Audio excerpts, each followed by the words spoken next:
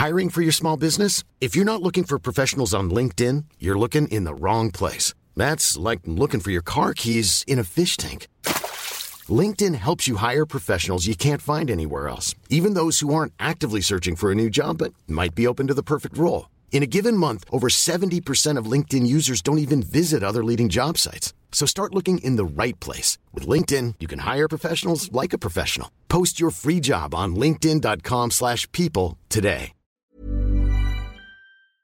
Back in 2019, Facebook took down 200 accounts that were peddling fake news and attacking Duterte's political opponents. Among the pages the tech giant took down were Bongo supporters, Duterte warriors, and Kuya Sunny Angara. The owners of these accounts attempted to conceal their identities, but in the end, Facebook was able to link them to one man, Nick Gabunada. I'm Inday Espina Varona, Puma Podcast, and in this episode of Teka Teka, we talk about Gabunada's new role in the Finance Department. The Department of Finance recently granted Nick Gabunada a consultancy contract. He will be handling multimedia communications planning. He will also be enhancing media mileage and evaluating public response to the agency's campaigns. His contract began in June 16. It is worth more than 909,000 pesos. And people are asking, why Gabunada? So we have to look at it on two levels. First, whether or not Mr. Gabunada deserves it.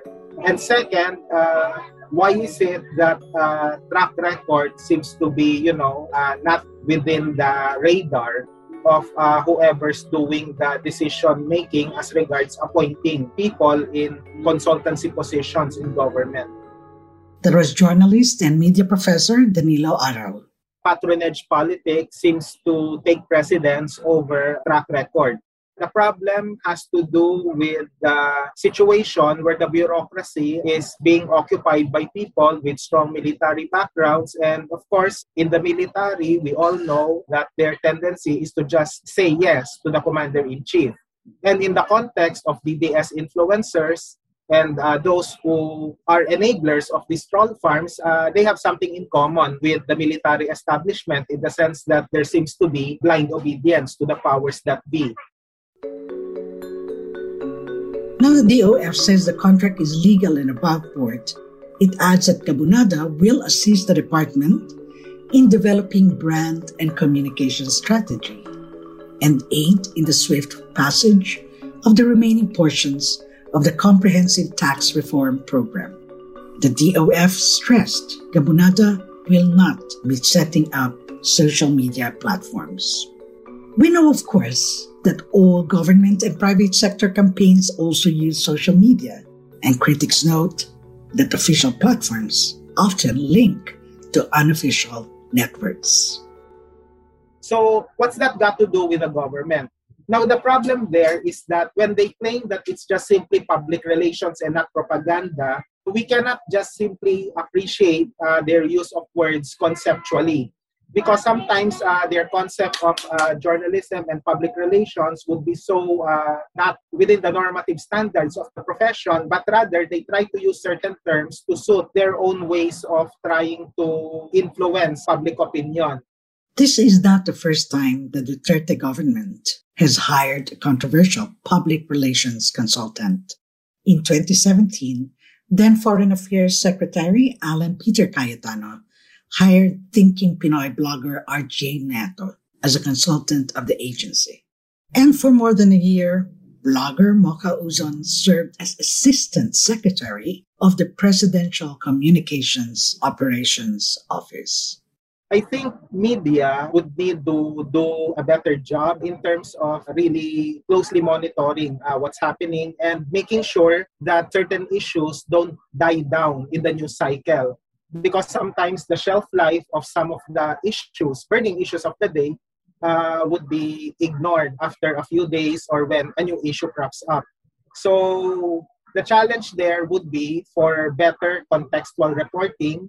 For example, in the case of Mr. Gabunada, What surprises me a little bit with regard to the coverage of the dominant news media organizations is that there is no reference to, similar cases. Like, okay, if we want to name names, Mr. Nieto, for example, aka Thinking Pinoy, there was a time when he was hired as well, right, to do consultancy work with the Department of Foreign Affairs at that particular time. Putting two and two together is one form of contextual accuracy. The Duterte administration has a common response to communication scandals. It claims offending messages and actions are private expressions of individuals. But the Civil Service Commission's etiquette on social media tells public officials, you are the brand and your office brand is best represented by its people. You cannot separate the private persona from the public persona. And this has been the official line of many government officials who are sometimes in the hot seat because of their social media posts. Badoy saying that her posts on social media are done in her own private capacity. Or sometimes when you cannot make heads or tails about her stand on an issue, the PCOO would tend to disavow anything and say that it has something to do with the NTF-ELCAC. Or sometimes the NTF-ELCAC would say that she's doing that in her capacity as PCOO. Those things can be very confusing. In other words, there would have to be clear choices. And there would have to be clear justifications as well. And given, for example, the backlash received on social media, there should be at least some degree of circumspection for, certain people involved in that particular contract, to think twice about awarding that particular contract to a person with a questionable track record. Because if it's all about public relations, the irony there is, if you're a public relations practitioner, the attention should not be on you. It should be on whatever it is that you are promoting or whatever it is that you are lobbying for.